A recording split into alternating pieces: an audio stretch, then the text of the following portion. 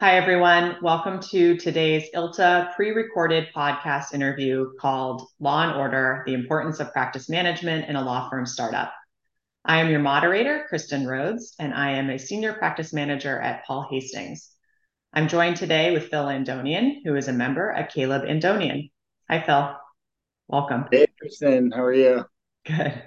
Thanks for joining us. Why don't you tell us a little bit about you and your firm? Yeah, thanks for having me on. Mhm.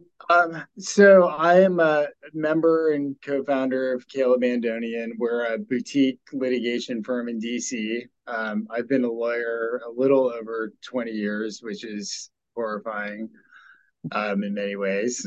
um, we've got three full-time lawyers, a contract lawyer, paralegal, and an office administrator. So we've got we we're getting there. We're building our firm up. We handle all types of litigation from kind of nuts and bolts criminal matters to white collar matters and civil litigation, mostly on the plaintiff side, doing police misconduct, civil rights type, and employment. Awesome. All right. Well, let's dig right into the operations behind all of that. But first, what made you decide to leave your prior job, and how did you know it was time to break out on your own?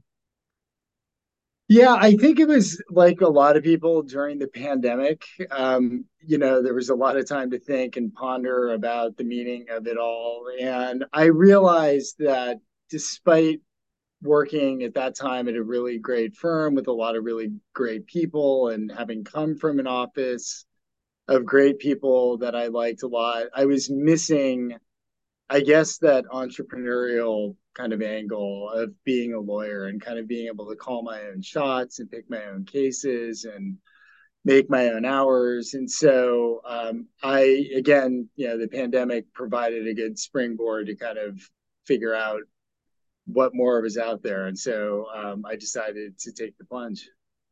That's awesome. I feel like the pandemic did that for a lot of people, but they could have gone any number of ways. So you chose a really interesting path. Right. Um, There's a lot of other things in pandemic, like we got chickens and I had to build a chicken coop in our backyard, but this was a good one. This was one of the positive. this is a net gain. Right, Um, right. And so obviously, I think this is like a fantasy that many people only contemplate. But now that you're on the other side, what resources did you take for granted at your prior firm?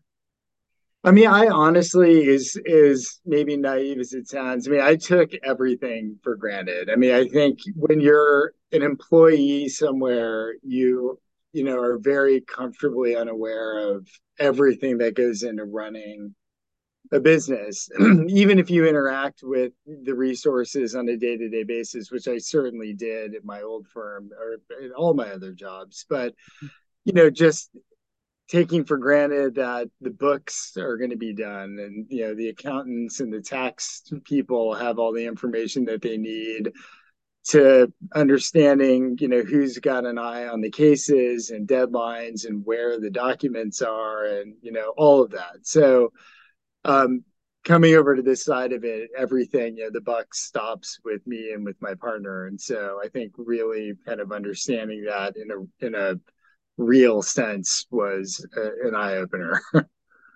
Well, so as a professional in practice management, I love hearing this because sometimes I suspect that, like you, many lawyers take some of the operations for granted.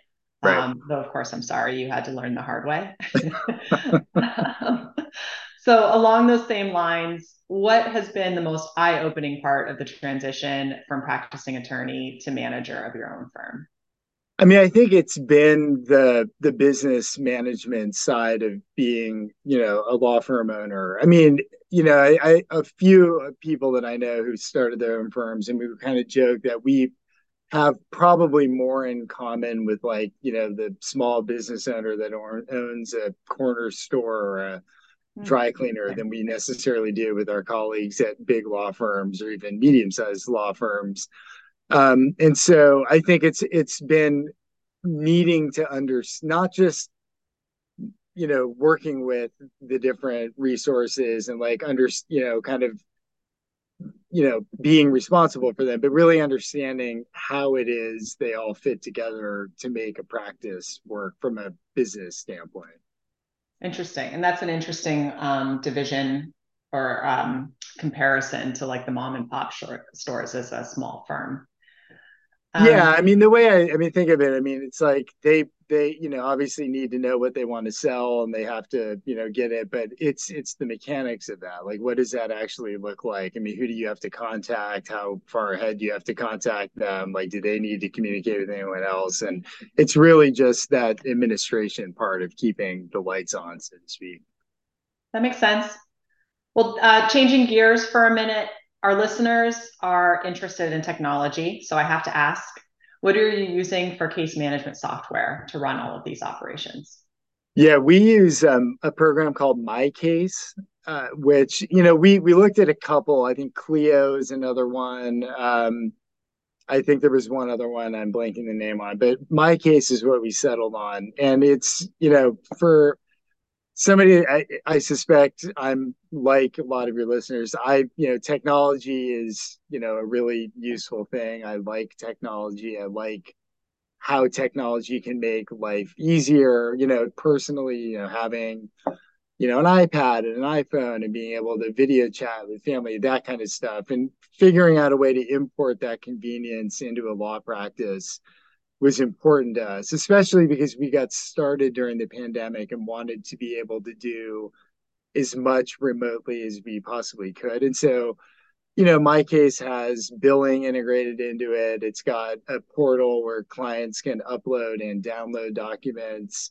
It's got all of our timekeeping incorporated, and it's got document organization. So we can really, and it's web based, and it's got an app component. So really, you can do. Everybody in the firm can access everything that anyone's working on from anywhere.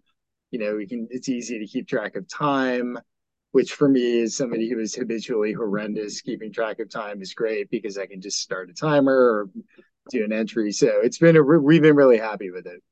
That's awesome.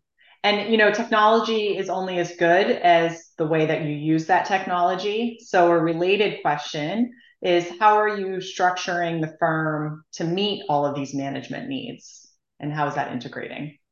Yeah, I think we're still in the process of figuring that out. I mean, we've got an amazing paralegal, an amazing office administrator who are like totally on top of the things that you expect them to be on top of, and are able to utilize my case in a way that helps us all with streamlining billing and timekeeping and kind of all the output data to our bookkeepers and our tax people. So I think it's a really nice intersection of extremely helpful technology, but still being backed by extremely competent, really kind of on top of it, people who still Yeah. have to ultimately be, at the helm. Yeah, it's about the people at the end of the day. I appreciate Right. that. Yeah. Right. So, so to close up, what advice would you give someone contemplating making the same change? I talked to a ton of people before and after I started my own practice, and I find myself kind of echoing a lot of what was told to me, and that is, I'm really, kind of, in favor of people taking the plunge if that's what they're thinking about doing. I mean, it's a really scary thing to do, to suddenly not have a paycheck that just shows up in your bank account, whenever it shows That up. makes sense. But it's incredibly rewarding, and it's incredibly empowering to be able to do what you want to do the way you want to do it. I guess what I would tell people, and this is probably self-evident, but give yourself plenty of financial runway, because there's going to be ups and downs, and it might be much, the downs might come later than you expect, and being ready for it, and not taking for granted, the influx of business that you'll get when all your friends know that you're in need of work. When that dries up is That doesn't helpful. just happen. Yeah, right. And then I think really thinking a lot about what we've been talking about, which is the systems that you need to have in place as a business manager. Mm-hmm. Knowing how you want to structure your practice. Do you want people to be able to schedule time on your calendar without having to go through somebody and having something like Calendly, kind of, available? Do you want to be able to have clients access documents and information on their own? So again, something like my case that has a client portal feature, how do you want to do billing? I mean, it's all of the little things that you would think about, but thinking about how they're going to all work in concert to make your practice in your life. Again, the whole point of it is to be able to be the kind of lawyer you want to be, doing the kind of work that you want to do, but you got to think about what that actually looks like on a day-to-day basis. Yeah. Well, thank you, Phil. I mean, this has been such an interesting conversation and view into a startup for a law firm. And again, I just love to underscore the importance of a well-run operations team and how that bleeds into the practice of law. That's something I'm very interested in. I'm glad you're seeing that too. And hopefully our listeners enjoy those tidbits. So thank you Yeah. for joining us. And thank you to our listeners for tuning in. We hope you catch our next practice management session on change management set to release on October 26th. Thanks again for having me. Thanks.